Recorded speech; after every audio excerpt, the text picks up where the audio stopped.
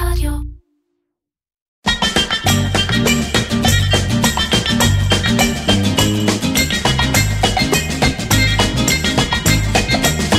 איר קצ'ר, קריאיטיב פודקאסט עם מירן פחמן. שלום גיא שמחון. שלום מירן. אנחנו הולכים לדבר היום על מדיה, וככה, כדי שאנשי הקריאיטיב לא יחברו ישר את הפודקאסט, כי יכול להיות שהם אומרים, רוב המאזינים הם אנשי קריאיטיב, וגידו מה לי ולמדיה, לא בשביל זה נרשמתי לפודקאסט הזה, אז תגיד רגע בכמה מילים, למה בכלל זה רלוונטי להם? למה להם להקשיב עכשיו לשיחה בינינו? אני דווקא חושב שבמיוחד בדיגיטל, הקריאיטיב הוא חלק אינטגרלי מהמדיה ולהפך. ודווקא בזמן האחרון ומהרעיונות כבר ששמעתי מהפודקאסטים שעשית, ראיתי שכבר מעניין אותם להבין שזה לא רק סרט מדהים שעלה להם לטלוויזיה, אלא שזה עובד. ודווקא נראה לי שיש לי זווית מעניינת על זה. אל תשכח שלא באתי מהמדיה, הייתי מנכ"ל של משרד דיגיטל פעם. אוקיי, אז אולי גם לא פעם בתוך הברנג'ה של אנשי קריאיטיב, לא כולם מכירים, אז גיא שמחון, תסביר רגע, TMF ואושן, איך הטייטלים? אני משנה למנכ"ל של TMF, של חברת המדיה. חברת המדיה של גיטם, דרור שלומי, יהושע. כן, עוד הרבה, לעומק התודעה, ועוד מלא משרדי דיגיטל קטנים. ואושן, שזה? אושן זה בעצם performance based, משולב עם דאטה. שזה בייבי שלך לגמרי. בייבי שלי לגמרי, שהיה לי פנטזיה, ורמי ומודי ויורם חוטר אישה עם I&M, אפרופו משרדים קטנים דיגיטליים וטובים, בהמשך לפודקאסט שבוע שעבר עם טוויסטד, שבאמת אמרו לי, יאללה, תעשה מה שאתה מבין, לא שאלו, כאילו זרמו איתי, וזה עבד. אוקיי, אז האמת שאני רוצה להתחיל את השיחה, פשוט לתת לך לדבר, כי השיחה הזאת התחילה מזה שהתקשרת אליי אחרי כמה פרקים של הפודקאסט, ואמרתי, תקשיב, אני מקשיב לשיחות, וזה מאוד מעניין, אבל אני בוער בי להגיד משהו לאנשי הקריאיטיב, במיוחד לאור השיחות האלה, אז יאללה, בוא תגיד. תשמע, מאיפה להתחיל? תראה, לפני המון שנים, בסביבות 2003, הייתי מנכ"ל משותף בגריי אינטראקטיב, הקמנו, ערן ארדם ואני, הקמנו ליד לחומסקי את החברת אינטראקטיב, אז קראו לזה. אני חושב שדיגיטל בסופו של דבר זה המצאה של משרדי פרסום, שלא היה להם כוח באמת לעשות קמפיינים שהם אינגייג'מנט, עזוב, זה עולם אחר לחלוטין מה שהיה פעם והיום. וניהלתי משרד, כלומר, טיפלתי גם במדיה, גם בקריאיטיב, גם באסטרטגיה, היו לנו 35 עובדים, 40 לקוחות, עבדנו בזה. כן. אני מודה שבאיזשהו שלב, אני פחות התחברתי, כלומר, המדיה יותר הדליקה אותי. אבל דווקא מתוך המקום הזה, שידעתי שאני לא מאבד שום זהות, כי בסופו של דבר, השילוב הזה בין מדיה וקריאיטיב בעולמות של דיגיטל, זה הולך ביחד, זה חלק באמת אינטגרלי, כמו שאמרתי בפתיח. ורציתי לראות לאן עוד אפשר לקחת את זה. וזהו, זה מגניב בעיניי.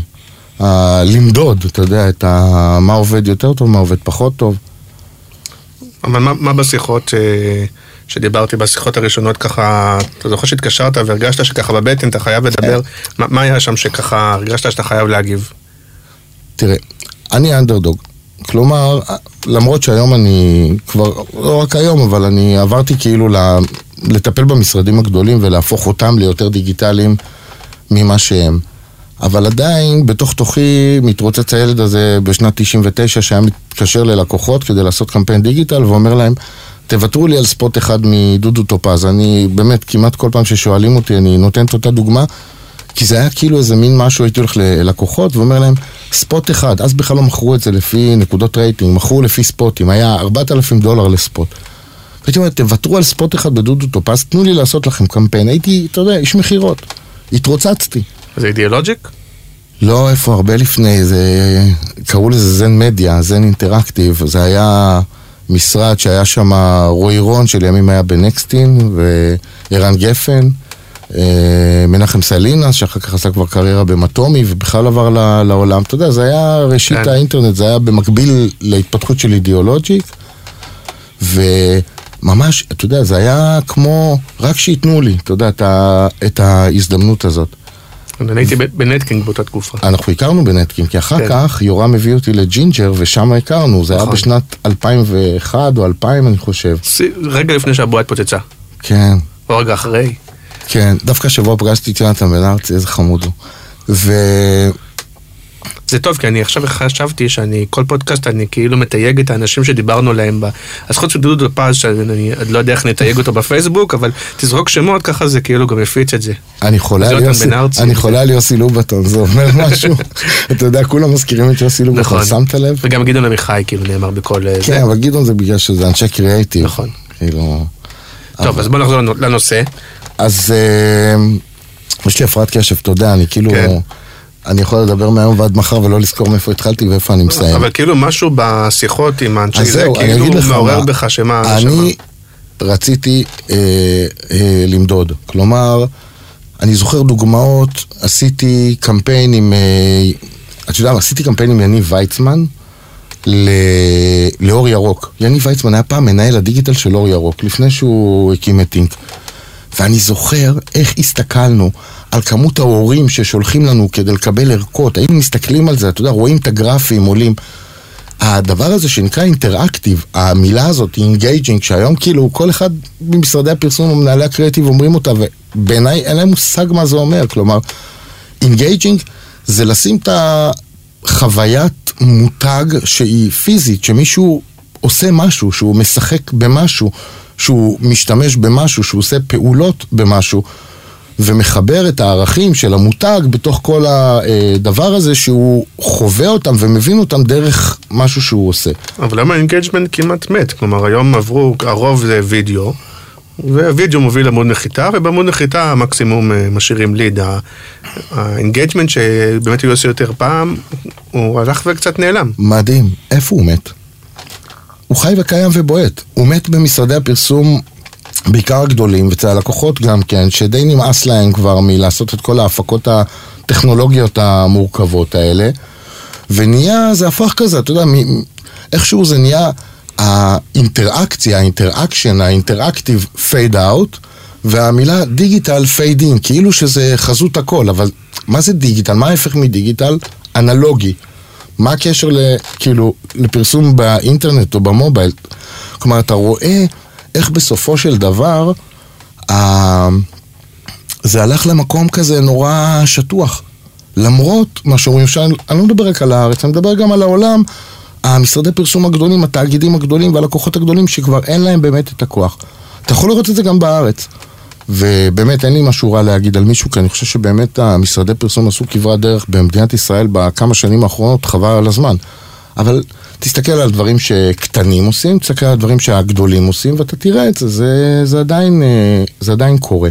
נכון, אבל דווקא בתקופה ההיא, אז באמת דווקא המשרדים הגדולים, הם כן דיגיטל ואידיאולוג'יק וויינאר ובאומן, לא משנה, היו עושים את הדיגיטל עם האנגייג'מנט, והיום אני חושב שהרוב עברו לוידאו. אולי דווקא בכובע שלך של הפרפורמנס, דווקא חשבתי שתגיד, זה קשקוש האנגייג'מנט הזה, בסוף מה שמביא תוצאות זה הפרפורמנס, מה אתם משחקים לי? בסדר, אנחנו עוד לא בפרפורמנס, בשיחה, בעיניי לפחות, מנקודת המבט שלי, קודם כל יש איזשהו דבר שהוא כאילו ground base, כלומר, לשים סרט וידאו שעלה פעם בטלוויזיה ולשים אותו בדיגיטל, המטרה היחידה שלו זה להגיע ליותר אנשים בצורה יותר ממוקדת, כלומר אפקטיביות של החשיפה, בסדר? זה באמת, זה לא קשור לאינטרנט, אין לזה משמעות, זה בסך הכל מסכים, אתה מבין? זה לא באמת משנה, זה שהעובדים שלי מנהלים את זה, יש היום בארטי מדיה מוצר שנקרא Advanced TV, והבנות של הטלוויזיה מנהלות אותו, ועושות את זה מצוין. הן מעלות את זה באינטרנט, בארטי מדיה, אבל הן עושות את זה לא על המערכת הפרוגרמטית, הן קונות דיגיטל היום מדהים, באמת, ברמה הגבוהה, אותם אנשים שקונים טלוויזיה, עושות את זה מצוין. זה באמת לא קשור לדיגיטל, זה קשור ללהגיע לקהל יעד שלך בצורה יותר ממוקדת. זה בעיניי לא המטרה שלשמה הפלטפורמה הדיגיטלית נוצרה. הפלטפורמה הדיגיטלית נוצרה בשביל לייצר אינטראקציה בין צרכן למותג בצורה בלתי אמצעית. אז אני לאורך הרבה זמן גרסתי שדיגיטל, שפטתי רעיון דיגיטלי אם הוא יכול לחיות רק בדיגיטל. כלומר, אם זה משהו שהייתי יכול לשים אותו כמו שהוא בעיתון או כמו שהוא בטלוויזיה, ולא לדבר על זה האם זה סרט של דקה או חצי דקה, אלא האם יש בו הצדקה דיגיטלית, סימן שהוא דיגיטלי, ואם לא, אז הוא לאו דווקא דיגיטלי. אתה צודק ב100%. אני שמעתי אותך גם אומר את זה באחד מהפודקאסטים הקודמים, אמרתי לעצמי, וואלה, זו הגדרה מצוינת שאפילו אני לא חשבתי עליה. הגדרה ממש טובה. אבל שוב, אבל היום זה פחות ככה, כי היום כאילו יש את עולם הפרפורמנס שתכף נדבר עליו, והוא כאילו, הוא לא קריאיטיב, כאילו, ויש את עולם הקריאיטיב שהוא מתבטא בעיקר בווידאו. אז יכול להיות שהווידאו זה יותר ארוך, והווידאו אולי הוא יותר חתרני ופחות מיינסטרימי, אבל רוב הקריאיטיב בדיגיטל הוא וידאו, ובאמת קצת איבדנו את הרעיונות, האנגייג'מנט, וגם אם יש, נגיד ראיתי השבוע איזה משרד עשה, לדעתי זה מכן, למוצר של דורקס, עשו מעברון של טבעת רוטטת של דורקס, אז המעברון, הטלפון שלך רטט. אז מה זה נחמד, אבל זה כאילו קצת גימיק, זה כאילו אתה אומר, אוקיי, זה לא מס מדיה, זה לא, זה כאילו באמת רעיון שכותבים עליו באייס, הוא מגניב, אבל הוא... אתה יודע, דורקס שייך לרקד בן קיזר, זה אחד מהמכרזים שזכיתי בו בשנה האחרונה, ואני אחר גאה בו. התקשר אליי גיא ינאי, סמנכ"ל השיווק, ואמר לי, תשמע, יש איזה רעיון מפעם שככה וככה וככה, זה יכול לקרות עכשיו, ואני הולך להעלות את זה עם מכן. אמרתי לו, תקשיב, זה רעיון מדהים, אתה חייב להעלות את זה, למרות שזה כאילו לא אני חושב שזה רעיון מדהים, וטוב שהוא עשה את זה. כן. וזה בעיניי, כן דיגיטל במובן הזה, שזה ניצל דיגיטל לחלוטין, הוא ניצל גם את המוצר וגם את המדיום בצורה המושלמת. ינון היה אלוף בדברים האלה, טימור גורדון היה אלוף בדברים האלה, תמיר יולביץ' היה מצוין בדברים האלה. זה אנשים שבאמת... אבל למה זה קורה פחות? כי דווקא למשרדי פרסום, יש אינטרס, כי מצד אחד זה מקום שלהם לעשות קריאיטיב, אני יכול להגיד לך פעם, באמת כי הייתי בעולם הזה, אז זה מקום שאתה עושה קריאיטיב. 2, זה מקום שיש בו הפקה, אז גם יש בו כסף, כי אם במדיה הדיגיטלית יש פחות כסף, אתה אומר, פה יש הפקה, והפקה אני כן יכול להרוויח עכשיו כסף על ההפקה. יש בזה גלורי, כי זה הרבה פעמים רעיונות ששולחים את תחרויות בחו"ל, כאילו כולם מרוויחים, אז למה זה ירד?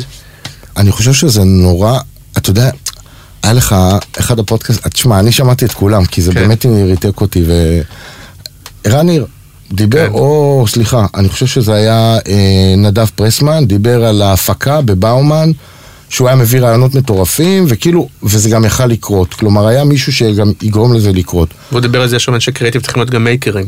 כן, אבל אני חושב שהוא רצה לתת שם מחמאה, אני חושב שהוא נקב בשם של גלי יכול להיות. בהפקה של באומן. כן, וגם, כן. אני זוכר את הדבר הזה. אז תשמע, הסיפור מאוד מאוד מאוד קשה הרבה פעמים להפיק. אתה יודע, היה לי תקופה שהייתי רואה רעיונות והייתי אומר, וואו, איך יפיקו אותם, והייתי רואה את ינון עומד עם מסור ביד וחותך קוביות עץ במו ידיו, כי תשמע, אם הוא לא יעשה את זה, אף אחד לא יעשה את זה. או את טימור מחוות חוטים מאופניים לשרת כדי לעשות ביום כדור הארץ. דברים כאילו באמת הזויים. ההפקה הייתה מסובכת. ומקס שבקום שזה היה הדבר שהוא הכי טוב בו, כי הוא ידע לחבר את התכנות. עם מקס לא יצא לי לעבוד, אבל אני יודע... אז אני יכול לספר לך, הוא ידע להפוך את התכנות ואת העיצוב ואת הרעיון, וגם אם צריך, הוא ידע לעשות הכל ביחד, והוא מפה תהילתו. נכון. והלקוחות היו משתגעים מזה. למה? כי בסופו של דבר זה היה נורא מורכב. ואף אחד באמת לא ידע לעשות את זה, כי אף אחד לא עשה את זה. ואם אתה צריך לעלות קמפיין בתאריך מסוים, אלוהים יודע מתי באמת הקמפיין הזה יעלה, וזה לא בגלל שמישהו עשה עבודה לא טובה, בגלל שאתה אף פעם לא יכול לצפות כמה זמן ייקח לך לתכנת את זה או לעשות את זה, ותקלות טכניות וכל מיני דברים כאלה. וההפקה עולה כמו המחיר של המדיה. מסובך, לפעמים בכלל ההפקה עולה גם, אתה יודע, מפסידים על ההפקה, אבל באיזשהו שלב אתה כל כך מאוהב ברעיון, אתה אומר, סבבה, המדיה תממן לי את ההפקה, וזה קורה, אבל זה לא קרה הרבה. אבל הנה, השאלה חשובה, האם הרעיונות האלה באמת מביאים כזה אימפקט, כאלה תוצאות, לא דווקא תוצאות של פרפורמנס, תוצאות תדמיתיות, האם זה בסוף זה מצדיק את עצמו, אולי באמת זה הפקה מאוד גדולה, מאוד מסובכת, משרדי הפרסום מתלהבים מזה, ובסוף האימפקט של זה הוא חלש, וזה לא שווה.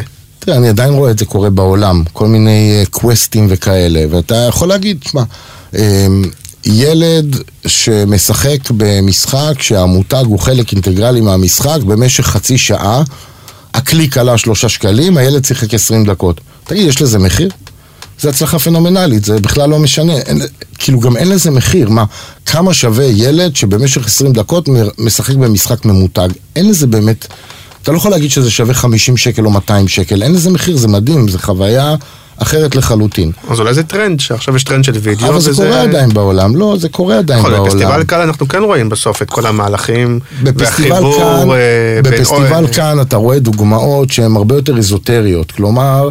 קצת גימיק, אתה רואה דברים מגניבים, אתה רואה כאילו באמת אינטראקטיב, כמו שהיה פעם, לעומק, עם מאות משתתפים ומשחקים ומשתפים. חיבור לפיזי, מהדיגיטלי. לגמרי. ויש לך דברים שהם יחסית איזוטריים, נגיד הדוגמה של, לא יודע מה היה שם, ווירפול, נגיד, ראיתי את זה במקרה בלייב שם, באחת מהישיבות, עם הדאטה, מכונות כביסה, ברזיל, ילדים, ראית את זה? בסדר, תשמע. זה נראה קלוש קצת. יותר הקמפיין, תראה, גם ההתחלה של ספלנדיד שבאומן עשו, היה את המשחק הזה בכמה אנשים כבר ראו את זה, 5,000 אנשים בקניון, 10,000.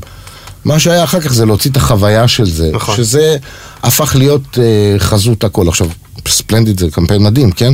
אבל עדיין, בסופו של יום, זה שהוא עלה בדיגיטל, הוא יכל באותה מידה עכשיו להיעשות לפני 10 שנים, ולעלות לטלוויזיה, וזה היה מביא את אותו אימפקט. אנחנו מדברים נגיד על העידן שהיה מכונת הלייקים של ינון, ואנחנו אומרים, ושם בטוח זה היה אפקטיבי, כי באמת הקהל שתף לזה פעולה, וזה היה מדהים, ואנחנו אומרים, עברו, לא יודע כמה, 10 שנים מאז, היינו אמורים לעשות היום מכונת הלייקים פי 10 יותר מתקדמת, ואין לנו מכונת לייקים פי 10 יותר מתקדמת, נכון. כאילו, העולם לא הלך קדימה בעניין הזה, יש פה אולי הזדמנות. לא, כי תשמע, גם מכונת הלייקים וגם דורון ארד שעשה את הקמפיין עם סוחטים תפוזים עם חיוך שם, עם אפליקציה של פייסטיים. תשמע, זה... אני לא יודע כמה כסף אידיאולוגי הפסידו שם, כלומר, אבל זה היה מדהים, אתה יודע, זה היה דרמה. עדיין יש כאלה בעולם, אפשר לתת גם דוגמאות, אבל אני חושב שבסופו של יום זה באמת הלך יותר למקום של המדיה, איפה שאני באמת בא לידי ביטוי, והחבר'ה שלי שיודעים לעשות אופטימיזציה ולוקחים קמפיינים שצריך לספר סיפור באמצעים פרוגרמטיים, זה יכול להיות סרט אחד, זה יכול להיות 2 סרטים, 3 סרטים, 4 סרטים, ואתה יכול לשלוט על הרפיטיציה ועל הריץ', ואתה יכול ממש לשחק עם זה. זהו, אז היות ואני חשבתי שהפודקאסט הזה יהיה בו גם אלמנט לימודי, עכשיו. וגם יש בו הרבה אנשים שאולי לא מכירים את המושגים הבסיסיים, אז גם אם אנחנו אומרים מילה כמו פרוגרמטי, אז בוא תסביר מה זה. טוב, יש הבדל בין מה שנקרא פרוגרמטי בעולם לפרוגרמטי בארץ. בארץ קוראים פרוגרמטי לכל מדיה שנקנית באמצעות תוכנות, כלומר גם גוגל ופייסבוק. בעולם, כשמדברים על פרוגרמטי, מדברים על בורסות מדיה ובעיקר על וידאו. לא רק, בעיקר. הרעיון הוא שבסופו של דבר אתה יכול להגיע לבן אדם הנכון, במקום הנכון, בזמן הנכון, במחיר הנכון, ואתה יודע, כלומר, ולשלוט במסרים שהוא רואה לאורך זמן. בסדר? לפעמים יש לך 3 סרטים, ואתה לא רוצה לטחון את אותו בן אדם, ואתה יודע ממש לשחק עם זה, וזה לא משנה איפה פוגשים אותך, ויש לך את היכולת באמת לעשות את זה בבורסות מדיה. אבל גם גוגל ופייסבוק זה סוג של פרוגרמטי. נכון, כי ההבדל הגדול הוא שאם לפני העידן הפרוגרמטי היה איש מדיה שאומר, המסמסר הזה מתאים לגברים, אז בוא נשים אותו בוואן, ובוא נשים אותו בערב שהם חוזרים מהעבודה וכו', והיה מאוד מאוד אנושי. הפרוגרמטי אומר, לא, תנו לי את המסר ואת הקהל, זה כבר ידע בצורה אוטומטית איפה לשים את זה, לפגוש את הבן אדם הנכון, בזמן הנכון, בשלב שבו הוא נמצא ב-customer journey, מה שנקרא, כן, את ה-customer journey בונים. והכל יהיה מאוד מאוד מדויק, וזה לא יהיה אנושי שנשים בסלונה וגברים בגלובס, כי זה א' לא נכון, וב' זה... אנחנו לא קונים יותר, יש כזה משפט, we are not buying publishers, we are buying audience, בדיוק. עכשיו... בתוך הדבר הזה, זה כאילו איזשהו כלי, זה דבק. כל הדבר הזה גם מתנה בבידים, כלומר המחיר של הדבר הזה גם נעשה בצורת היצע וביקוש, אבל זה פחות... נכון.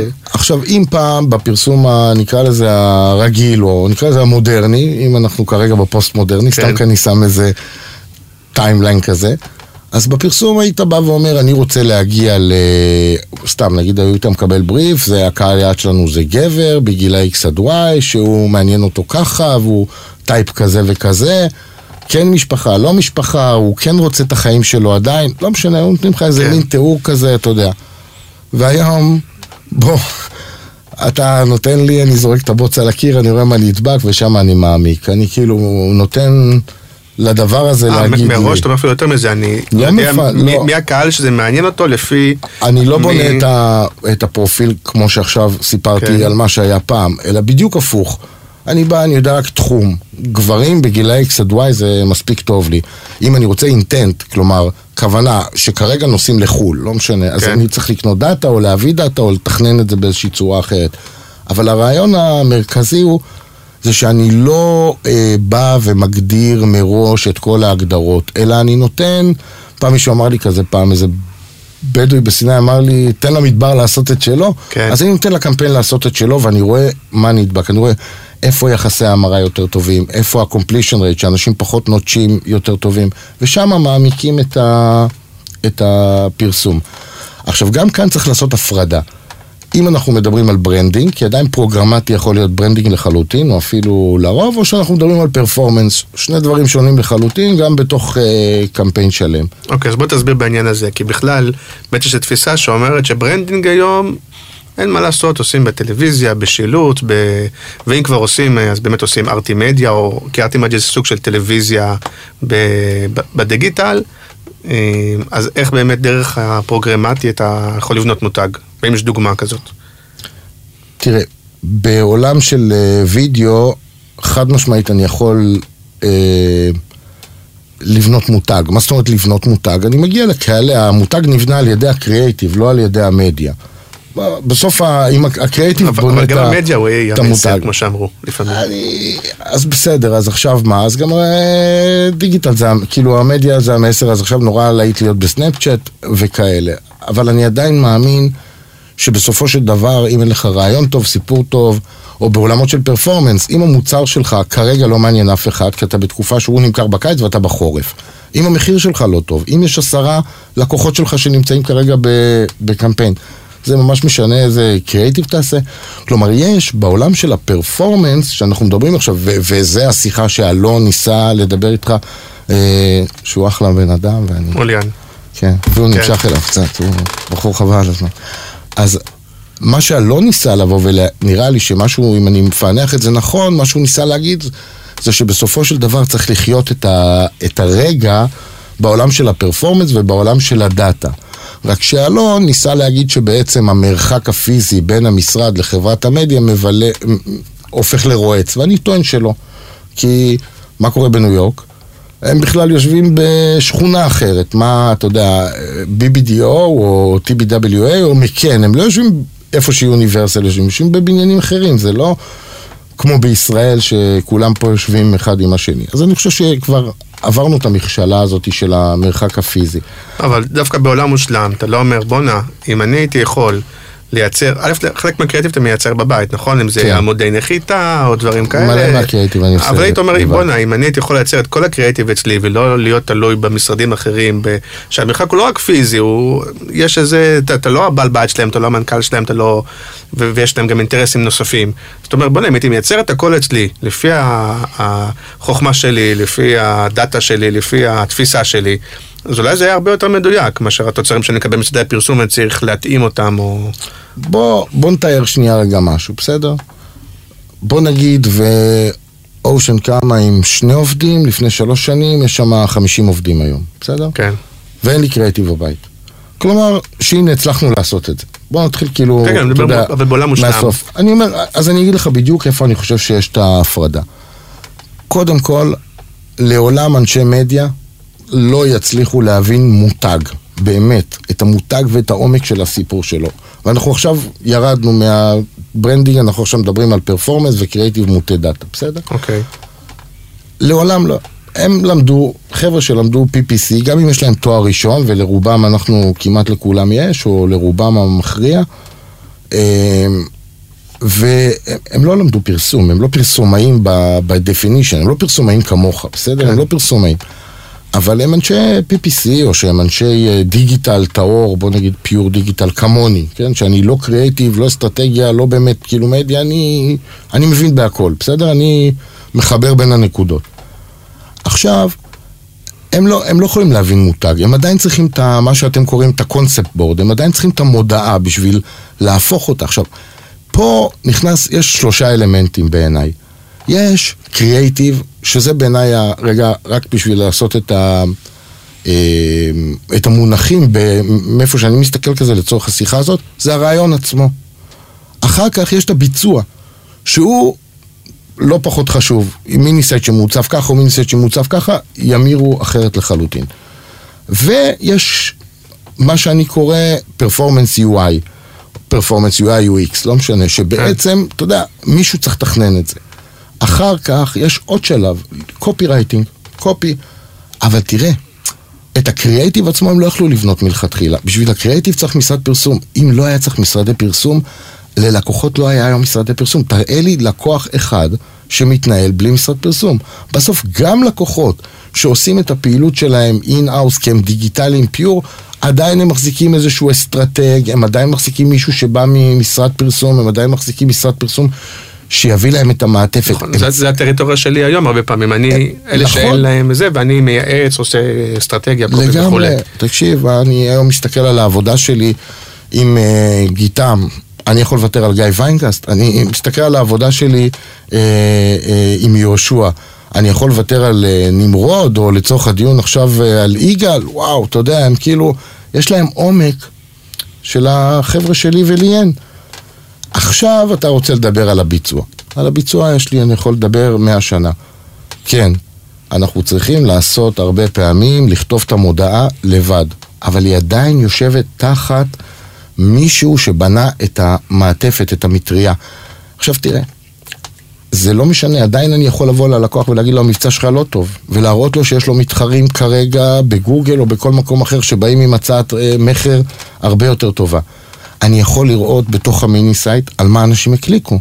סתם אם זה עולם של רכב, הם הקליקו על הבטיחות, או הקליקו על הצבעים, או הקליקו על, לא יודע, נפח מנוע, לא משנה. כן. ואז אני אומר לה, וזה קורה כל יום, תכינו לי קריאייטיב שמדבר רק עם הפלטה של הצבעים, כאילו תביאו לי את הקריאייטיב צבע, תשימו לי 5 מכוניות בעמוד ולא מכונית אחת בעמוד. אני נותן להם את ההנחיות של מה שאני רוצה לקבל. יש פה שטח תגדילו לי את השטח של הטלפון. מתחילים להריץ את הקמפיין, רואים מה עובד ומבקשים שינויים, זה קורה כל הזמן. עכשיו במשרדים קטנים, אם אתה מבקש מהם 20-30 קריאייטיבים, הם קורסים. כשאתה מבקש עכשיו מגיתם 30-40-50 קריאייטיבים, הכל בסדר, לא קרה שום דבר. יש להם מאיפה לממן את זה, הם יותר רחבים, הם יותר זה. דווקא המשרדים הקטנים בקטע הזה יותר נאבקים.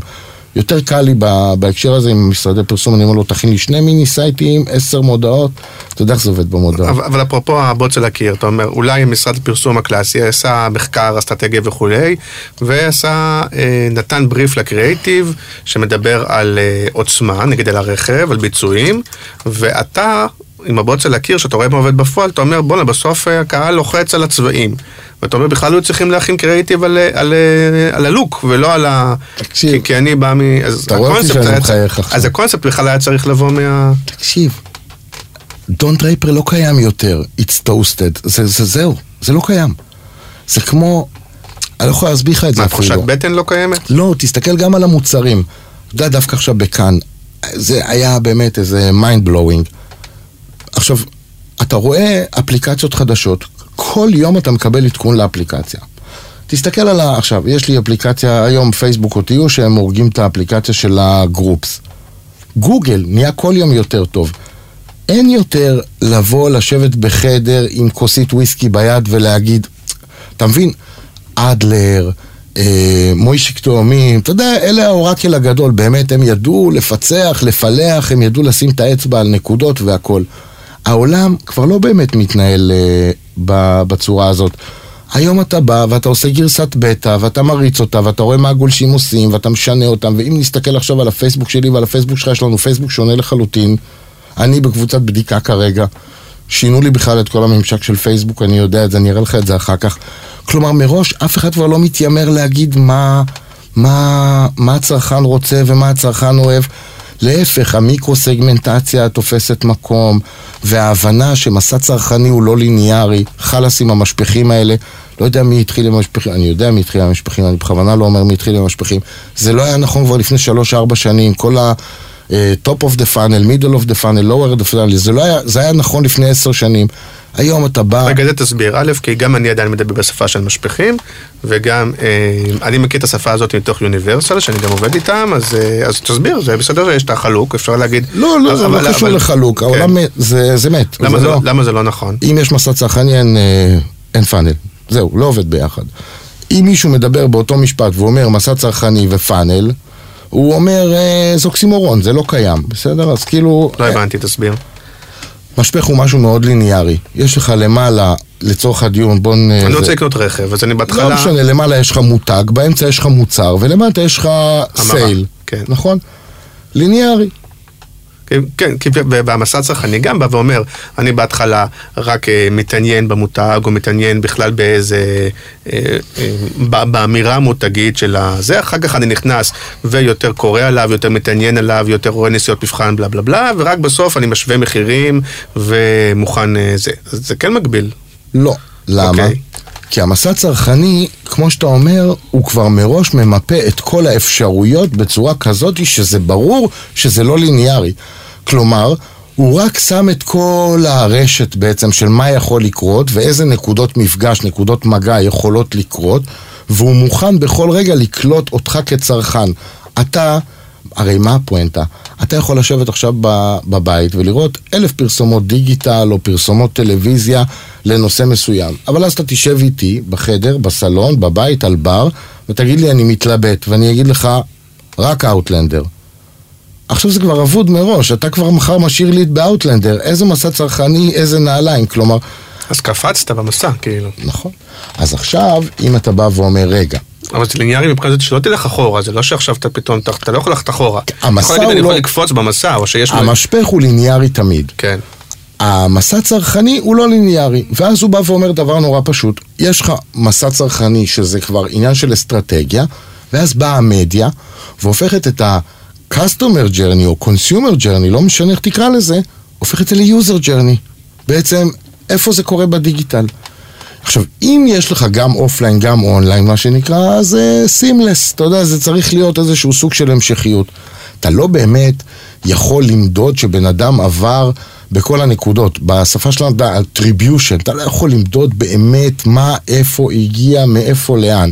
אז מה שאתה עושה, אתה פשוט מניח את האופציות, מפזר את מלכודות הדבש האלה לצורך הדיון, ואתה בעצם לא משנה מאיפה הוא ייכנס לתוך המסע, אתה עדיין יודע לקלוט אותו לתוך איזשהו תהליך שאתה רוצה שהוא יעבור איתך, אבל הוא צריך לעבור איתך את התהליך הזה, וכל שלב בתהליך בדרך כלל משפיע על השלבים האחוריים, כלומר, אם אתה יודע דאטה, כלומר, עכשיו נכנס האלמנט של הדאטה, בעצם אתה כל הזמן, בכל רגע נתון בתוך המסע, אתה מתחיל ללכת אחורה. אבל אתה יודע, לפני בערך 3 או 3.5 שנים, התחלנו לצייר, וזה היה משהו שלא ראית, כאילו, מתוך איזשהו, התחלנו לצייר פלואו-צ'ארטים. אם הוא נכנס אני זוכר גם באיזה מכרז זה היה, של איזה חברת ביטוח, לא זכינו, אבל התחלנו ממש להבין מה קורה לבן אדם שמחפש ביטוח, איפה הוא יהיה, מה הוא ינסה לעשות. ופשוט התחלנו לעשות מין פלואו-צ'ארט כזה, ציירתי כזה, ולא רק אני, אבל התחלתי את התהליך הזה, ופתאום הבנתי שיש משהו במשפך הזה, ששם זה היה כזה, זה מין, איזה רגע כזה, שהבנתי שזה לא יכול לעבוד ככה יותר. כי תמיד בביטוח יש את הרגע שבו אתה מדבר עם אבא שלך, או הדוד שמבין, והוא מעביר אותך גם איזשהו מסע שאתה אותו לא יודע למדוד, ובכלל לא היית חשוף אליו, ואז אתה אומר, זה בכלל לא נמצא בפאנל שלנו, השיחה עם כן, המשפך, תראה, כשאתה מדבר על משפך, תחשוב רגע על טלוויזיה לפני 10 שנים, רק לצורך הדיון. עכשיו תראה איך אני מראה לך שהמשפך הזה היה קיים גם לפני 10 שנים, וכמה הוא לא נכון היום. היה לך, אתה היית פרסומאי, נגיד לפני 10 שנים, עשית סרט טלוויזיה. מה עשית? עשית סרט אחד מותג. אחר כך עשית סרט על המוצר, ואחר כך, פעמיים לפני החגים, עשית ארצייל. ועכשיו מבצע. בעצם בדיוק עשית את המשפך, רק בטלוויזיה לאורך של שנה. זה לא הגיוני שמה שהיה נכון בטלוויזיה לפני 10 שנים, מתקיים גם היום, שהצרכן קופץ מנקודה לנקודה ומשאיר חלונות פתוחים במובייל שלו וחוזר או לא חוזר ובסוף בכלל הוא עובר לטלפון ואתה צריך לראות איך אתה מחבר את זה. ראיתי עבודה מאוד יפה לאלקטרה בהקשר הזה של מרקטינג אוטומיישן, שהם איכשהו חיברו גם את המתקין שעומד על סולם ומוכר מזגן, בסופו של דבר זה יתחבר וידעו שמהירן מהמזגן זה אותו מהירן מהתנור, שזה מהמם. כי זה בכלל מתקין מחר, וזה נמכר בכלל בחנות. כלומר, איך שני האנשים האלה, איך כאילו בכלל... אז זרקת המושג, אז תסביר מה זה מרקטינג אוטומיישן, ולמה הרבה פעמים אנשים מבלבלים אותו, גם אפילו עם פרוגרמטיק, אומרים את זה כאילו... לא, בנשימה אחת, כשניהם זה מערכות אוטומטיות. מרקטינג אוטומיישן זה מערכת שמותקנת אצל לקוח, במקום על ה-CRM, ובעצם מאפשרת לך לייצר כל מיני מסעות צרכניים כמעט בצורה אוטומטית, כל עוד זה עובר למייל או טלפון. ברגע שאתה רוצה להעביר את זה כאילו לעולמות של מדיה, כלומר, כל מי שהיה אמור להזמין מים מינרליים ב-20 יום האחרונים ולא הזמין. עכשיו אנחנו רוצים כאילו לגרום לו. לפנות אליו, כן. אז אוטומטית יצא אליו מייל. לא פתח את המייל, אז עכשיו הוא יראה באנר. אבל כדי להעביר את זה למדיה, אתה צריך עוד מערכת באמצע שנקראת DMP. או לקחת רשימות אקסל וללכת לעשות אותם בפייסבוק, שזה מה שקורה רוב הזמן, כי זה עולה נורא יקר היום אין כמעט מותגים שבאמת עושים את זה. לא, מרקטינג אוטומיישן דווקא יש להרבה מהלקוחות שלנו, ברמות כאלה ואחרות, זה בסדר, לא תמיד זה, אז דווקא זה נכנס לעניינים, ומבינים את החשיבות שזה בעולמות של הריטנשן. הרי בסוף מה הבעיה? אקוויזישן עולה מאוד יקר. להביא לקוח חדש עולה יקר. למכור או להגדיל את אותו לקוח, או זה לא חייב להיות, אגב, להגדיל איתו את המחירות, אפילו להגדיל איתו נאמנות, אתה צריך לעקוב אחרי כל האינטראקציות שלו איתך.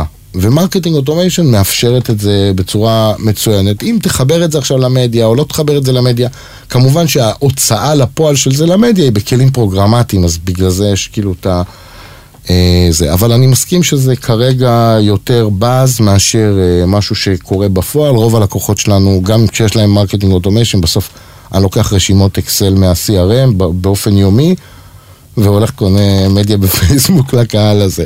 אבל זה בסדר, תשמע, זה עולה יקר, אין הצדקה תמיד. אבל זה עניין של תהליך, וזה פשוט יקרה יותר ויותר. בדיוק. וגם המערכות יהיו יותר זולות, וגם גם יש פתאום תחרות, אתה יודע, חבר'ה שמתקינים מרקטינג אוטומיישן, יש ביניהם תחרות, נהיה כבר ביניהם אגו, הם רצים, הם נלחמים על לקוחות, אז אתה יודע, זה עושה טוב, כי פתאום כולם מדברים את זה. אז היום זה יותר מתאים ללקוחות באיזה שוק? כלומר, יש מנגיד שוק הרכב, כולו בזה, או שוק אני חושב שמי שמוכר חד פעמי, משהו חד פעמי, פחות צריך את זה. כן.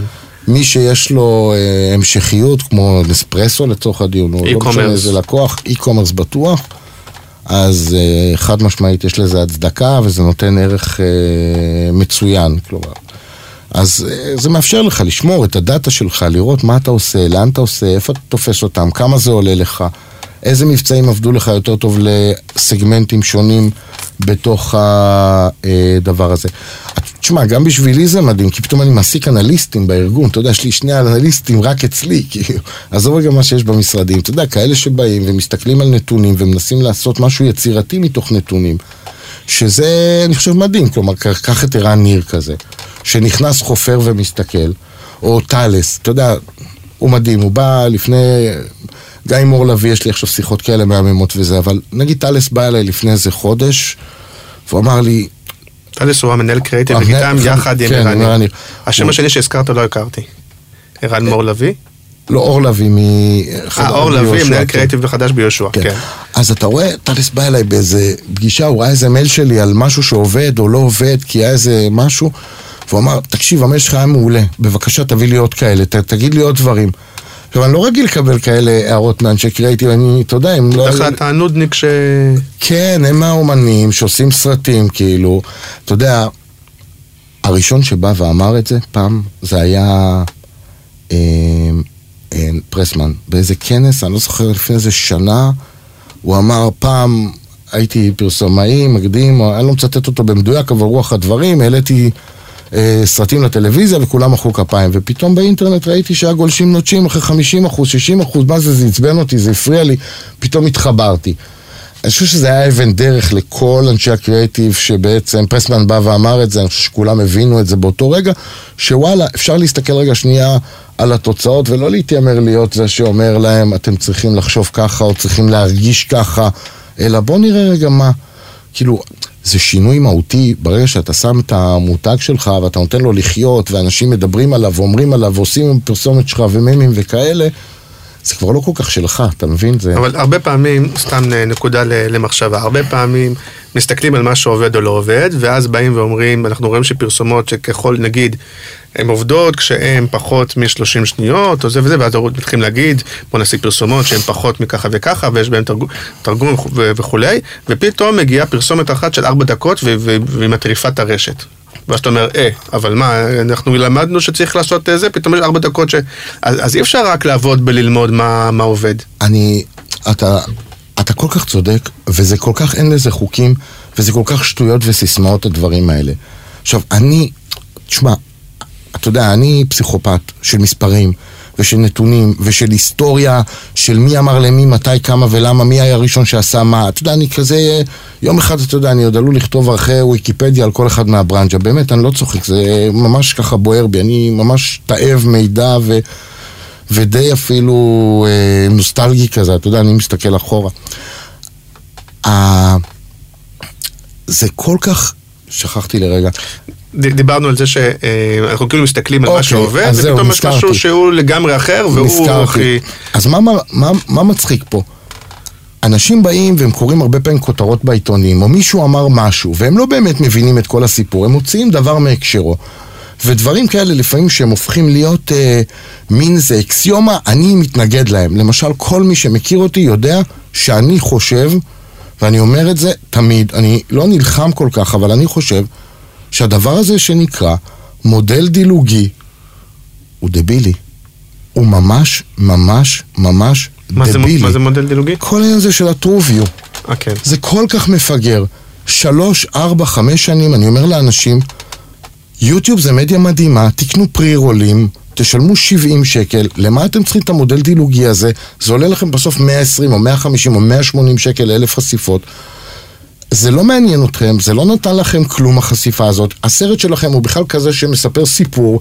אם בן אדם נטש באמצע, זה לא... אז למה? אתם משלמים רק על מי שצפה עד הסוף, אבל ברגע הזה אתם משלמים על הכל. אנשים לא מבינים על מה אני מדבר. כבר הפסקתי, אני לא תמיד נלחם עם כולם. אני יכול לתת לך עוד 10 דוגמאות כאלה, של דברים שהם בכלל לא רלוונטיים.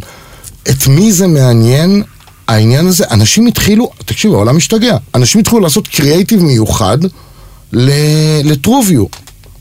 What the fuck? אתה מדבר על הקטע בהתחלה של הדלגור וכל זה? עכשיו, אם יש לך איזה קטע מגניב לעשות, איזה גימיק שאתה רוצה להגיד, דלגו, לא דלגו, וזה בסדר, זה נחמד, קריאטיבית. אבל אנשים התחילו כדרך חיים להפוך את הדבר הזה למשהו מקודש. אתה יודע, יושבים אנשים ביוטיוב, את חלקם אני מכיר בארץ ובעולם, וגם הם מסתכלים על זה באיזה סוג של השתאות. מה, העולם משתגע. אבל אם הייתי עושה עכשיו... רגע, רק זה... פרוקטר. כבר לא עושים את זה. כלומר, מי שבאמת מדד בסוף והבין את האפקטיביות, גוף כמו פרוקטר זה גוף נהדר, לתת אותו כדוגמה, למרות שמעולם לא עבדתי איתם וכנראה גם לא יצא לי, הם הפסיקו. תסתכל, הם לא עושים יותר, הם קונים פרי-רולים ב-70 שקל, ב-60 שקל, הכל טוב, שבן אדם יראה מההתחלה עד הסוף, 19 שניות, אם אני רוצה לעשות סרט ארוך, בסדר, אין בעיה, אבל מי אמר שאני צריך לעשות אותו במדיה? מי אמר? ערוצי יוטיוב, אתה מכיר את זה? נהיה להיט איזו תקופה, כולם הקימו ערוץ יוטיוב, תגידו, אתם מפגרים? אתם קונים קליקים מיוטיוב ליוטיוב? אתם השתגעתם לגמרי, הדאטה לא שלכם, הגולש לא הגיע לכם, אין לכם מושג מי הוא, אתם קניתם קליק בשביל להעביר בן אדם מאוד מחדר לחדר. אבל אני אגיד לכם 2 מקומות שבהם בעיניי כן ה-True View הוא הגיוני. פעם אחת, אם הייתי, איש עכשיו מדבר אליך, תקשיב. אם הייתי עושה עכשיו True View, שמתחיל בזה שאומר, יש לי מוצר חדש לאולפני סאונד, אוקיי? שהולך לשנות את עולם הסאונד.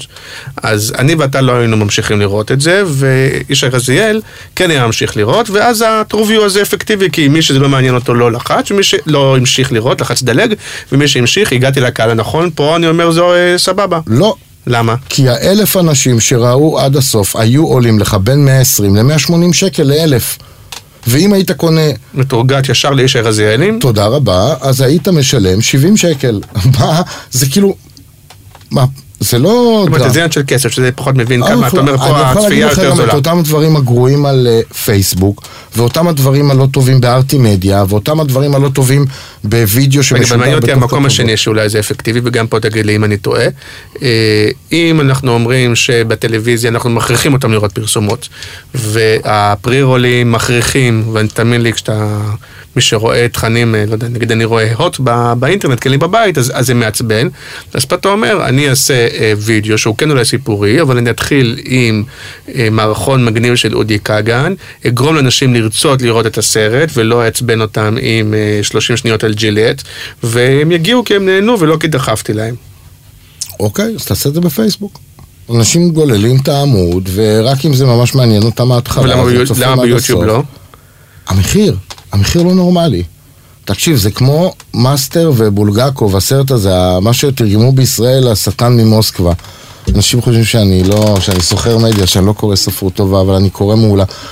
תקשיב, זה כאילו כולם, זה עיוורון, כאילו, זה כולם, נהיה להם איזשהו סטנדרט בראש, משקפיים מסוימות שדרכם הם רואים את העולם, וזה בכלל העולם לא כזה, זה פשוט מניפולציה. כלומר, טריקית מדהימה, אבל זה לא קיים, זה לא, יש דרכים אחרות לעשות דברים. אתה לא נגד יוטיוב, אתה אומר, אבל... להפך, אני בעד מאוד, יוטיוב זה מדיה מדהימה. כי יש כאלה שאומרים, אנשי המדיה, הם היום הרבה פעמים נגד יוטיוב בפייסבוק, יש שם נמלות, והם מנסים להסיט למקומות אחרים. תקשיב, לא נכון? עמלות וזה, זה שטויות, עזוב, אין כסף, בכל מקרה כולם מפסידים, תקשיב, זה, אבל לא ציפית ממני לתשובה אחרת, אז כאילו בוא נחליק את זה ונצחק. היום חשוב, זה כבר לא, זה לא מעניין. לא, זה מעניין דווקא התשובה לשאלה. אין לזה שום קשר לצד המסחרי, בצורה חד משמעית אני אומר. פשוט צריך להבין את הברזלים. אבל אם יש משרדי מדיה שיכולים היום להגיד ללקוחות, עזבו אתכם מפייסבוק ויוטיוב, להמיר אותם למקומות שבהם כן קונים, או ישירות מהפאבלישרים, או ארטי מדיה, מקומות כאלה שבהם עדיין אפשר להרוויח עמלות. אתה מכיר דבר כזה? או שאני מדבר שטויות? הוא מזג עכשיו מים, הוא לא השתין באמצע השידור. אף פעם, כן, מזגתי מים. זה, כשהשאלה קשה, אתה יודע, נהיה לי כזה יובש בגרון. תשמע רגע. אתה חייב להבין משהו. אנחנו בעולם מדיד. אם אני לא אמכור ללקוח, או אמליץ ללקוח, רק מה שיעשה טוב ביחס ליעדים, הקמפיין ייראה רע, הלקוח יתלונן במשרד פרסום שלו, משרד הפרסום שלו ייכנס להיסטריה, כי כל משרדי הפרסום במדינת ישראל, אני לא מדבר רק על המשרדים שהיום אני קונה להם, ברוך השם, בשנים האחרונות כשהייתי במנכ"ל של גריי אינטראקטיב, אז טיפלתי באדלר חומסקי, ואחרי זה הייתי בפובליסיס, אז טיפלתי גם, עשיתי חלק מהמדיה של באומן, וגם... אתה מכיר את רובם. אז עבדתי עם כולם, סמנכ"ל הלקוחות במשרד הפרסום ייכנס לוויברציות והיסטריה והסורים על הגדרות והלקוח עומד לעזוב ואני הרווחתי עוד 5% או 2% בשביל מי? בשבילי, אני לא מפרנס מזה, אני חברת מדיה, כל הרווחים הולכים למשרד. ורוב הלקוחות היום יש להם באמת כזאת הבנה להבין האם התוצאות שהם קיבלו הן טובות או לא טובות מספיק? אז אני אומר, תקשיב, חלקם מבינים מצוין וחלקם יש להם תפיסות מוטעות או כי הם עבדו עם מישהו אחר או כי הם קראו בעיתון משהו ואני, חלק מהעבודה שלי זה ללמד ולהתעקש. היה לי מאוד קשה בהתחלת הדרך. היום אני חייב להגיד לך, אנשים פי 1000 יותר סומכים עליי היום ממה שסמכו לפני 10 שנים כשהייתי ילד בועט. היום אני בא, אני מתיישב אצל לקוח ואני אומר לו בפנים, תקשיב, אני לא מעלה את זה. אתה רוצה שהיעד שלך יהיה ככה וככה. אם אני אעשה את זה, אתה לא תקבל את היעד הזה. עכשיו אתה תבחר האם אתה מוותר עליו או לא, או האם אתה רוצה לעשות עכשיו טסט על חלק מהכסף. אני היום לא מוותר, אני כבר לא בקטע הזה, אני להפך, אני אומר ללקוח, אני עושה איתו יעדים, במיוחד בעולם של פרפורמנס, לא רק על לידים, ממש כמה עלות של פגישה, כמה עלות של המחירה, אני ממש רוצה לעשות את זה אופטימיזציה, לנתח מי הקהלים שהשאירו ליד, מי הקהלים שהגיעו לפגישה, ומי הקהלים שסגרו עסקה, ולראות את הדרופ בין אלה לאלה, או את השינוי. כמעט אמרתי פאנל, כן. כן, במקום דרופ, כן. לא, אתה דרופ, כי אתה מתחיל מ-100 ויורד ל-20, לא. המילה פאנל מאוד מאוד קשה שהיא תצא לי מהפה, אבל דווקא במקרה הזה, אגב, אם הייתי אומר פאנל זה לא היה נורא, כי אין לזה שום... לא, כי זה באמת משפך. משפך פיזי. כי זה משפך, כן. אז לא, בלי קשר למשפך של המדיה שאמור... אבל אתה לא מרגיש עדיין שלפעמים, ותכף נדבר אולי בגלל התדמית של אנשי המדיה, ואולי זה יותר נכון לפעם, אז אם אתה בא ללקוח, אתה אומר, תקשיב, עזוב אותך מטרוביו, אז עדיין הוא אומר, אולי לא, לשמחון לא משתלם לעשות טרוביו, אז עכשיו הוא מערבב אותי ומסביר לי למה ככה וככה, כי הם... נכון, תמיד זה הסיכון. בסוף, אתה יודע, יש דעה לגבי אנשי מדיה, אבל אני דיברתי איתו על תוצאות. ברגע שאתה צודק, כל עוד השיחה, תקשיב, זה בדיוק 10 שנים יעדים בתוך הארגון, אנחנו שואלים את הלקוח, what makes him happy, מה היעדים? בתוך הארגון, מינימום, ריאלי ויוצא מן הכלל. נותנים 3 יעדים, מה המינימום שהוא טוב בעינינו, מה זה ומה יהיה מדהים. ועובדים בזה. אז בעצם, אם אני אתן ללקוח הצעה, ואני לא אומר שלפעמים זה לא חופף, אבל רוב הזמן אני אתן ללקוח את ההצעה שאני יודע בוודאות שתעבוד לו הכי טוב, על סמך בנצ'מרקים מהעבר, או על סמך, אם זה לקוח חדש, על סמך מה שאני חושב שיעבוד. וכמה השפעה לדעתך יש לקריאיטיב בתוצאות? מלא. אבל זה לא רק לקריאיטיב. אבל זה לא בשליטתך. תשמע, זה בדיוק הפואנטה, אני חברת מדיה, בסוף מה? נגיד עשיתי עכשיו עבודה על הפנים, בסדר? מנהל קמפיין שלי לא נכנס לקמפיין 3 ימים, לצורך הדיון. בכמה אני אדפוק את הקמפיין? 5%, 10%, 15%?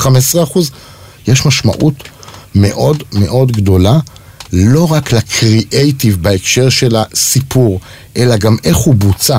כלומר, לאיך הוא נראה, אתה יודע, בנרים, אתה מכיר את זה עם 4-5 פריימים, זה הזיה מארץ ההזיות, היום אתה רואה בחול בנרים, פריים אחד, מותגי על, בנר, פריים אחד, מי צריך את כל הדבר הזה? זה מפגר לחלוטין, זה היה מפגר כבר לפני 5 שנים, עדיין, אתה יודע, עושים כבר היום 2-3 פריימים, וידאו, אם באמת אתה רוצה לספר סיפור, תעשה וידאו של 60 שניות, אין עם זה בעיה, אבל אתה לא חייב לשים את הוידאו הזה במדיה, ולבזבז עליו כסף.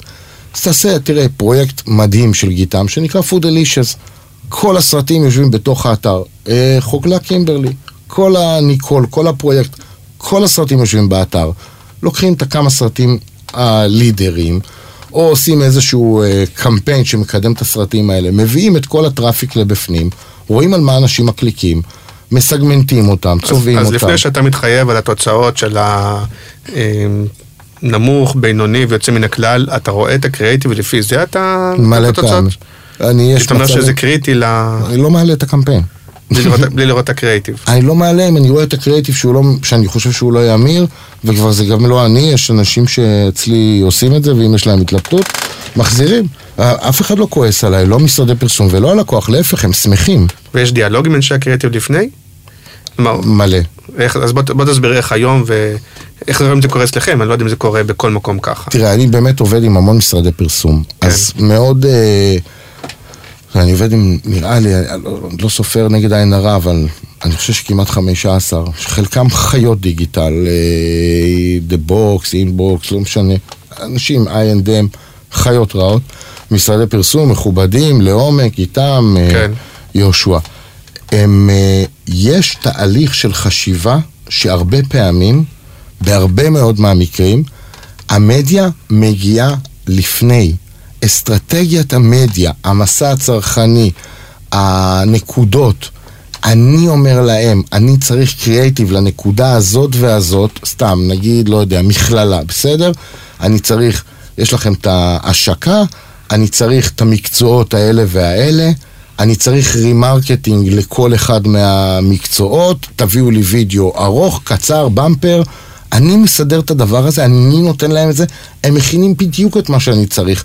עכשיו תקשיב, לא תמיד יש לי, אין לי כלים לשפוט הרבה פעמים עם הסיפור המותגי שהם בחרו טוב או רע. לא תמיד לא הייתי בכל הישיבות בריף, אסטרטגיה, קבוצות מיקוד, שמה, יש תהליך עצום. אז אני יוצא מתוך הנחה שזה טוב. אבל כן הרבה פעמים זה כן מתחושת בטן שאתה אומר, מהם, שעמם, לא יודע מה, זה גם לפעמים תשווה את זה לפי הטעם שלך, לא? כן, גם לפעמים קוראים פדיחות. פעם אחת ישבתי במשרד פרסום ואמרתי ליד הלקוח, הסרט, הייתי בטוח שהסרט הגיע מחול, ואמרתי, מה אתם מביאים לי את הסרט וון הזה? זה כאילו של הרוח וצלצולים. תביאו לי משהו טוב, וכולם בחדר היו בשוק, ואני פתאום הבנתי איזה... שזה הם עשו. הלקוח היה בחדר. אז אתה יודע, זה בסדר. התכוונתי להגיד שאני לא צריך את הסרט התדמיתי. קח את נספרסו. נספרסו, במכרז, אמרתי להם, יש את הסרטים של ג'ורג' קלוני ששותה קפה. אמרתי, חבר'ה, את הסרטים האלה תעשו בטלוויזיה, אני לא רוצה אותם באינטרנט, אני חושב שזה לא נכון, תביאו לי תדמית על המכונות ועל הקפה. לא צריך את הסרט של התדמית, אותו תשימו בטלוויזיה, ואגב, לא אני קונה את המדיה בטלוויזיה.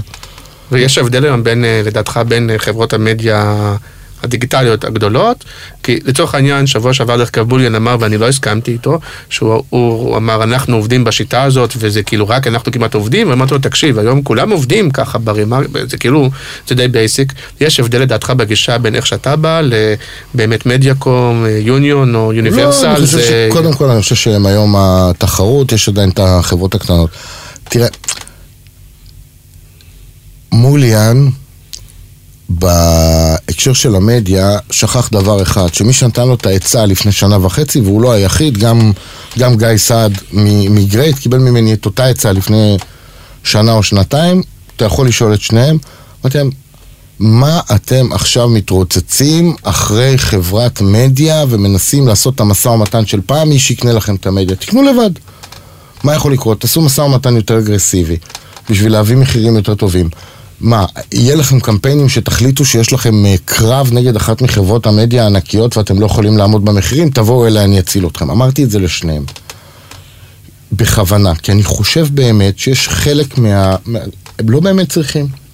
וזה בסדר גמור. אבל הוא באמת, בשיחה הקודמת, הוא ממש שאל אותך שאלה, הוא אמר, למה בכלל צריך חברת מדיה, והוא התכוון בעידן הפרוגרמטי, בעידן שבו גם המחיר נקבע בצורה פרוגרמטית. נכון, אין חד משמעית, אין שום יתרון לגודל, זה ממש לא מעניין, אף אחד כבר לא מדבר על יתרון לגודל, זה באמת לא רלוונטי.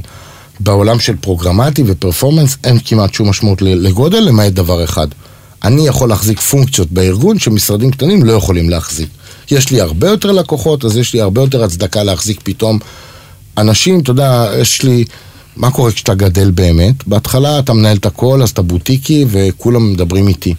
ואז לאט לאט יש לך עובדים וצוותים, ואז מגיע הקטע של, אני קורא לזה מתאמי פעולות בשטחים.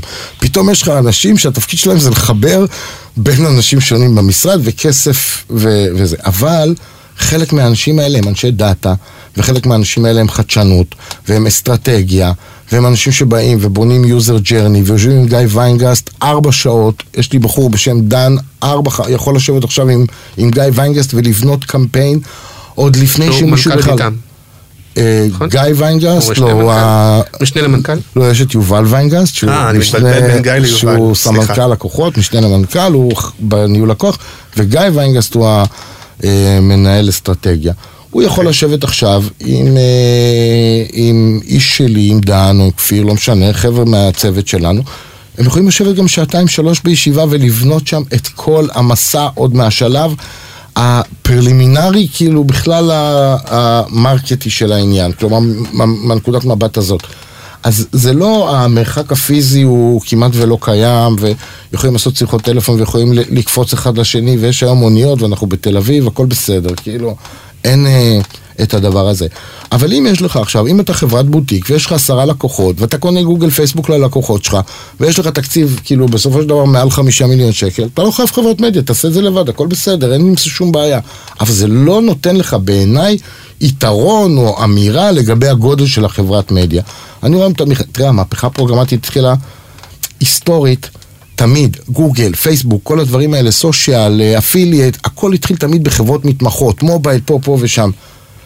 תשים לב, אני נהנה להגיד את זה, המהפכה הפרוגרמטית התחילה במשרדי הפרסום, בחברות המדיה הגדולות, גם בעולם, גם בארץ. שם הכסף הגדול, שם היה כסף שרוצה להניע את התעשייה.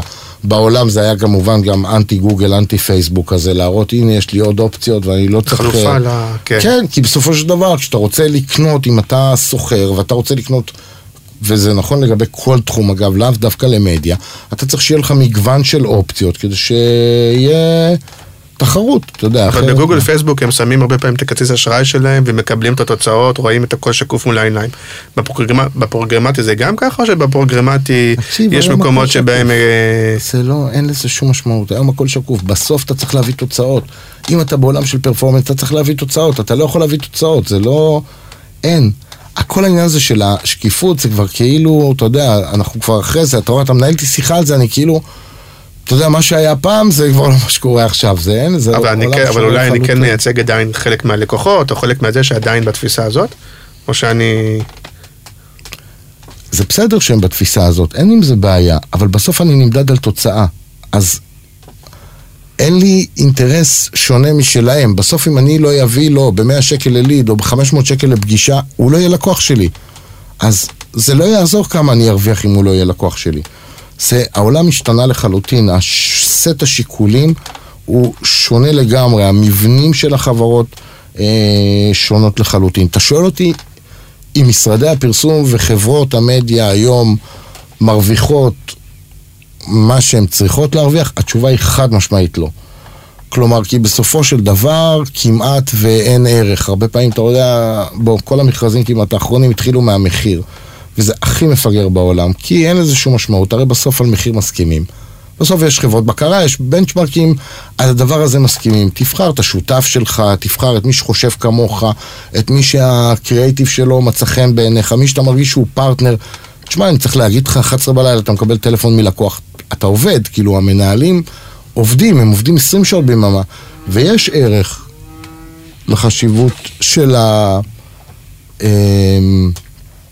למוח שלך.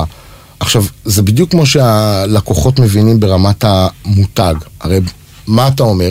אתה אומר, היום כבר כל המוצרים יחסית דומים. מה ההבדל בין אוטו X לאוטו Y לאוטו Z? זה כמעט אותו מפרט, הם גם נראים כמעט אותו דבר. אין בידול כמו שהיה פעם שממש, אתה יודע, המותגים עבדו על הבידול. אז אמר, היום, אתה יודע, באים ואומרים, אם המותגים כל כך דומים, איזה ערך אני נותן? אבל אם הרווחיות כל כך ירדה, והיא באמת כל כך ירדה, אז אומרים, יש שתי אפשרויות, או שהמשרדים נאלצו להתייעל מאוד, ואז לפעמים זה יכול לפגוע בשירות.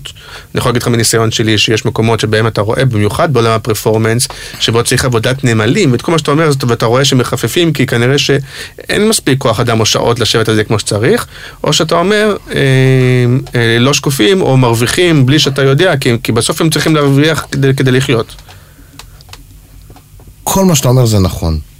ואני עדיין כאילו מתעקש. כלומר, בסופו של יום, הצוותים למטה שעובדים לא מבינים את הרווחיות. אין להם שום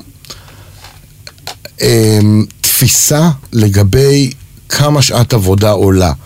כשקופירייטר כבר יושב ותופר 3 או 4 מודעות על דעת עצמו, אף אחד, הוא לא יודע כמה הלקוח הזה משלם לשעה, הוא פשוט עשה את זה כי זה מה שנכון לעשות. עכשיו אתה מעלה את הקמפיין, ואם אתה צריך לעשות עוד 2 קריאיטיבים, אתה תעשה, אם אתה צריך לעשות עוד 20, אתה תעשה, נכון, אתה לא תעשה 20 מראש, אם אתה לא באמת צריך אותם. אבל תתפלא, הרבה פעמים, עכשיו היה סיפור כזה גם כן, עומר שלי, שמנהל את אושן, אמר למשרד פרסום, לא, אל תביאו לי 10, תביאו לי 3, אולי זה יעבוד, מה אתם השתגעתם? כלומר, זה גם קורה הפוך. משרדי הפרסום כבר מזמן לא נמצאים במקום הזה שהם מודדים את כל השעות, וזה, הם מודדים, אבל אחר כך הם הולכים לפקוט ללקוח. כלומר, הם לא מודדים ועוצרים את העבודה. אתה לא יכול להרשות לעצמך. במיוחד בשוק הישראלי, אנחנו בשוק קטן, שוק תחרותי. אני יכול להרשות לעצמי, זה יקרה, כן, אבל אני לא יכול להרשות לעצמי שמישהו יסתובב ברחוב ויגיד, עבדתי עם TMF, עבדתי עם סימכון, עבדתי עם אושן, לא משנה, אתה יודע, לפעמים זה מתערבב, ויגידו, לא קיבלתי תוצאה טובה, אני לא יכול להרשות לעצמי את זה. אני, לקוח עכשיו השבוע עזב אותי, תקשיב, לא ישנתי חצי לילה. היה לי שיחות על זה עם העובדים שלי, ואיך הוא עזב, ומה הוא עשה, ולא תגיד שהוא מזעזע, אני אפילו לא צריך לפטר עובד בגלל שהוא עזב. לקוח קטן, לא קשור לכלום. את פשוט לא מסוגל שעכשיו אני יודע באגו שלי שהוא הולך עכשיו, אתה יודע, יושב במשרדי אינטראקטיב ואומר להם, או דיגיטל, ואומר להם, אני ככה וככה. אבל כן קורה שאתה מגיע לקוח חדש, שעבד במקום אחר, ואתה מסתכל ואתה אומר, בוא'נה, איך עבדו עליו, מה עשו לו, איזה עבודה לא מקצועית, איזה... בלי להגיד שמות, אבל זה קורה או שאתה אומר, זה כמעט ולא קורה. הרוב טובים, הרוב... אני לא חושב, זה כמעט ולא קורה. כן, לפעמים החשבון בנוי בצורה כזאת או אחרת, אבל אני אגיד לך את האמת, כבר בשנים האחרונות אני כבר לא רואה את החשבונות, אני לא נכנס לבפנים כבר לקרביים. אני מסרטט את התוצאה, לאן אני רוצה להגיע, זה כל לקוח. אין לקוח שנכנס לארגון והתוכנית שלו לא עוברת בידיים שלי.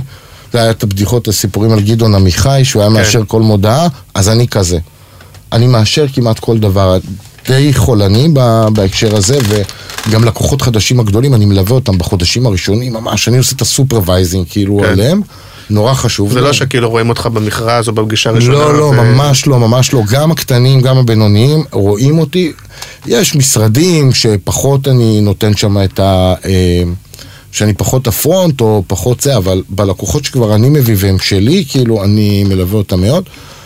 ומאוד מאוד חשוב לי לראות את השלבים ולהבין את הדבר הזה, אבל אני כבר לא נכנס לראות מה עשו לא טוב בעבר המתחרים, וזה פחות מעניין. מסתכל על התוצאה, מה אני רוצה להשיג. אני פחות... תקשיב, זה גם הרבה פעמים שונה. זה יכול להיות שהיה לקוח, והתחלף מישהו אצל הלקוח, ומה עם דרישות, ומה היו היעדים.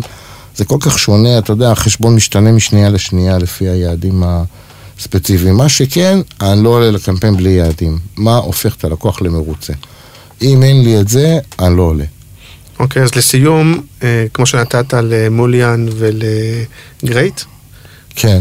אז תן ככה עצת זהב אחת שאתה חושב שאתה יכול לתת ללקוח היום, ועצת זהב אחת למשרד או לאנשי קריאיטיב היום. תפסיקו עם החדש שלנו לא יודע, אתה מכיר את זה שמשרדי פרסום מעלים כל הזמן אני רואה אני מעלה ככה. החדש שלנו למותג מסוים, וכל הקרדיטים, אני משתגע מזה, תעזבו את השטויות.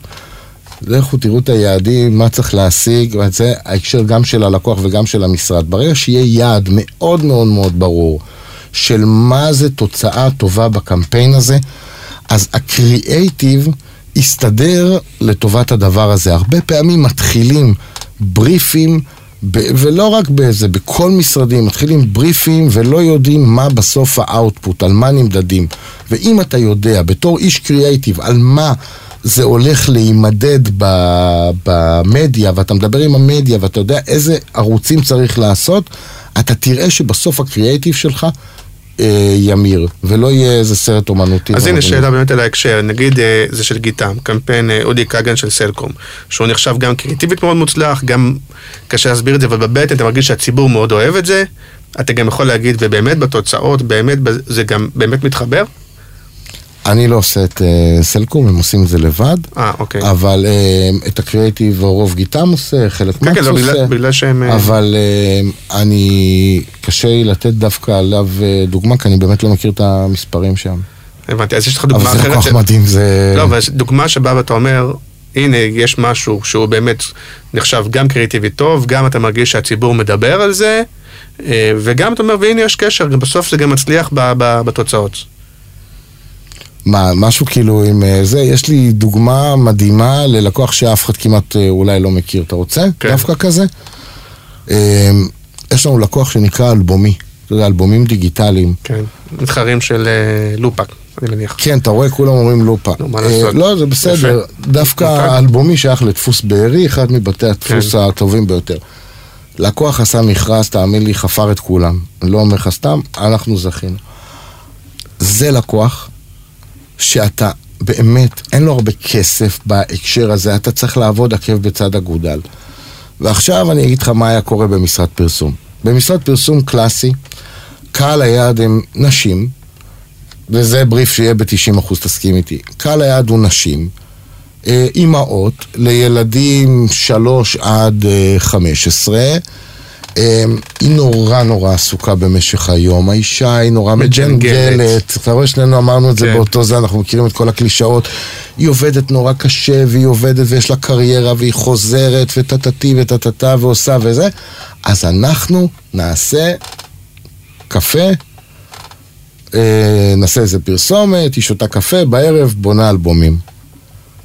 תקשיב, אני רק אגיד דבר אחד, נשים לא עושות אלבומים בלילה. זה מה שאני רק אגיד לך. עושות בעבודה. את זה אני לא אגיד, כי אז יש מתחרים. נשים לא עושות אלבומים בלילה. כן. עכשיו אתה מבין, הנה, אתה יודע, אם היינו עולים בטלוויזיה, אם זה היינו עושים, אתה יודע, איזה סרטון עם הריסה, והילדים עם השכיבה, והיא נושמת לרווחה, או כוס יין או זה, והיא מתיישבת לה מול הלפטופ. לא עובד, לא נכון. יפה, וטיפ לאנשי קריאיטיב? רק תדעו מה באמת צריך להשיג. וטיפ ללקוחות? אל תקראו כותרות, תקראו באמת מה כתוב בכתבה.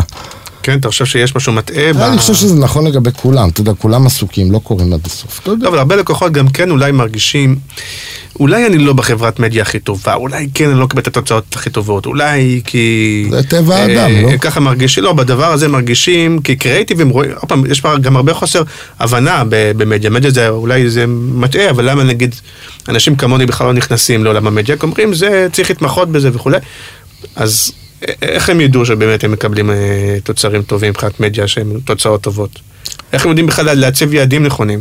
אני מנסה לחשוב, קודם כל יש טכניקות, לעשות חיפושים, מעגלים, lifetime value, להבין כמה פגישות צריך לעשות בשביל כמה מחירות, בשביל כמה לידים, בשביל כמה פגישות, בשביל כמה מחירות, אז יש דרכים לחלץ מספרים ולעמוד בהם. אגב, מי שהמציא את המושג lifetime value הוא גאון. גאון, מסדר כל תוכנית שיווק באשר היא. כן, כן. תקשיב, זה הגיוני, זה lifetime value, לך תדע. כן. זה כאילו... כן, וגם יש כל כך הרבה... שאנשים אומרים lifetime value, למה הם מתכוונים, יש כל כך הרבה אמירות. אז מה שאני מרגיש מלקוחות הרבה פעמים, אני באמת חושב שאני מנסה להסתכל כאילו אחורה. אני שואל את עצמי כמה לקוחות, ובאמת אני יכול לשים על כף יד אחת שעזבו, או אפילו פחות, בגלל שהם לא קיבלו תוצאה. הרבה פעמים לקוח הרגיש שהוא לא קיבל שירות. בסדר, אתה יודע, כזה. אני לא חושב, אני חושב שאם אתה מקצוען, והלקוח רואה שאתה מקצוען, ושאתה עובד בשבילו, אז, ואם הוא לומד, וטורח להיכנס, ורואה את הדאטה, ואת המילים, ואת הרמות, ואת החיפושים, הם טורחים היום הלקוחות? ומה עשית? מאוד, מאוד, מאוד, מאוד, מאוד, מאוד. תקשיב, יש לי כמה לקוחות שהם רמה מאוד גבוהה, הם יכולים להיות בקלות כאילו עובדים שלי, ואפילו מנהלים של חלק מהעובדים שלי. היום, חבל על הזמן, זה תענוג גדול. מנהל שיווק והיום... כן, יש לי גם מנהלי שיווק וגם מנהלי דיגיטל, וגם נכנסים וגם מסתכלים על האנליטיקס, והם רוצים לראות מצגת אנליטיקס פעם בחודש, להבין מה קורה, מי הקהל שלהם בהפרש ממה שהם תכננו בקמפיין, למי זה מיועד, מה קרה בפועל. כלומר, יש לקוחות היום יודעים, ממש טוב אפילו, הייתי אומר. אתה יודע, עדיין יש... סיסמאות שאז אתה צריך כאילו לשבת ולפרק. לא, אבל אין פער, זאת אומרת, יש לקוחות שיודעים טוב מאוד, ויש לקוחות שתקועים בעידן שלא יודעים כלום. גם אלה שלא יודעים כלום הם סקרנים לדעת. כלומר... עכשיו אתה פוליטיקאי. לא, באמת שלא, באמת שלא. אין בורים, באמת שלא. אין, גם מי שלא יודע, לומד. רוצה ללמוד, מעניין אותו. תקשיב, זה מרתק. אתה יודע, אתה עושה, ואני עושה לפעמים הצגות, יושב דווקא בתוך החדר, פונקציה מהארגון שפחות מבינה בדיגיטל. הרי בפרפורמנס, הלקוח שלי הוא לא תמיד התקשורת שיווקית. הרבה פעמים אני עובד ישירות מול השיווק, לפעמים אני בכלל עובד מול מנהל המוקד. אתה יודע, זה כבר לא... כן. הכל השתנה, כן? בסוף מי שמודד אותי בסוף היום זה ההוא של המוקד. הוא שולח לי את הדוחות מתוך של העובדים שלו. כמה טלפונים הגיעו, לא הגיעו. טלפונים, והטלפונים לא זה ולא, ואלה יותר טובים מאלה. אתה יודע, ממש יש דיאלוג ונותנים ציונים, וזה מעולה בשבילי, כי זה מאפשר לי לעשות אופטימיזציה. אז דווקא הרבה פעמים שיושב אנשים שלא, הם מרותקים, זה ממש מעניין אותם, לא תמיד יש להם את הכלים ללמוד, אבל הרבה פעמים נותנים לך את אתה יודע, את המושכות, וזה נהדר דווקא, אני דווקא מת על זה. אני חושב שבכלל כל העניין הזה של ה-CMO וזה, זה עובד מעולה, פתאום סמנכ"לי השיווק קיבלו ידיים בטכנולוגיה, ואתה יודע, כאילו... כן, תרחבו. אוקיי, יש עוד איזשהו מסר שרצית להגיד ולא דיברנו עליו? לא, אוהב את העבודה שלי. אוקיי, אז שכחנו להגיד בהתחלה שאנחנו גם היום מתארחים באולפן של ישי רזיאל, וכיף פה ונחמד פה, ויש עוגיות טעימות ומים צוננים, וגם היום הפודקאסט הוא בשיתוף עם אדיו, רשת הפרסום ברדיו הדיגיטלי. אתה דרך אגב מאמין ברדיו דיגיטלי? מאוד. אבל זה לא חוכמה, דרור היה בכיתה שלי מא' עד, נראה לי י"ב, אנחנו חברים. לא הספקנו לדבר על זה, אבל זה גם עולם שהולך... יש יותר האזנות מצפיות, אתה יודע? בעולם. כן. שמעתי את זה לא מזמן ואמרתי זה מדהים. כן. יש יותר האזנות מצפיות, ודרור הוא איש יקר וחלוץ. אתם מתעסקים בזה? פחות. אבל תשמע, הוא חלוץ, הוא דמות להרצה, דרור גנות, כן. אתה יודע, לוסגרטן פעם קראו לו. כן? אנחנו, תשמע, גדלתי איתו. וואלה. אז תודה רבה, בעיניי היה מאוד מעניין, אני מקווה, לי זה היה לימודי, מה שנקרא, פחות כותרות למשה בנימין, אתה יודע, כותרות צהובות, אבל זה היה מאוד מעניין, ובשבוע הבא אורח חדש מתחום אחר. תודה, שלום, להתראות.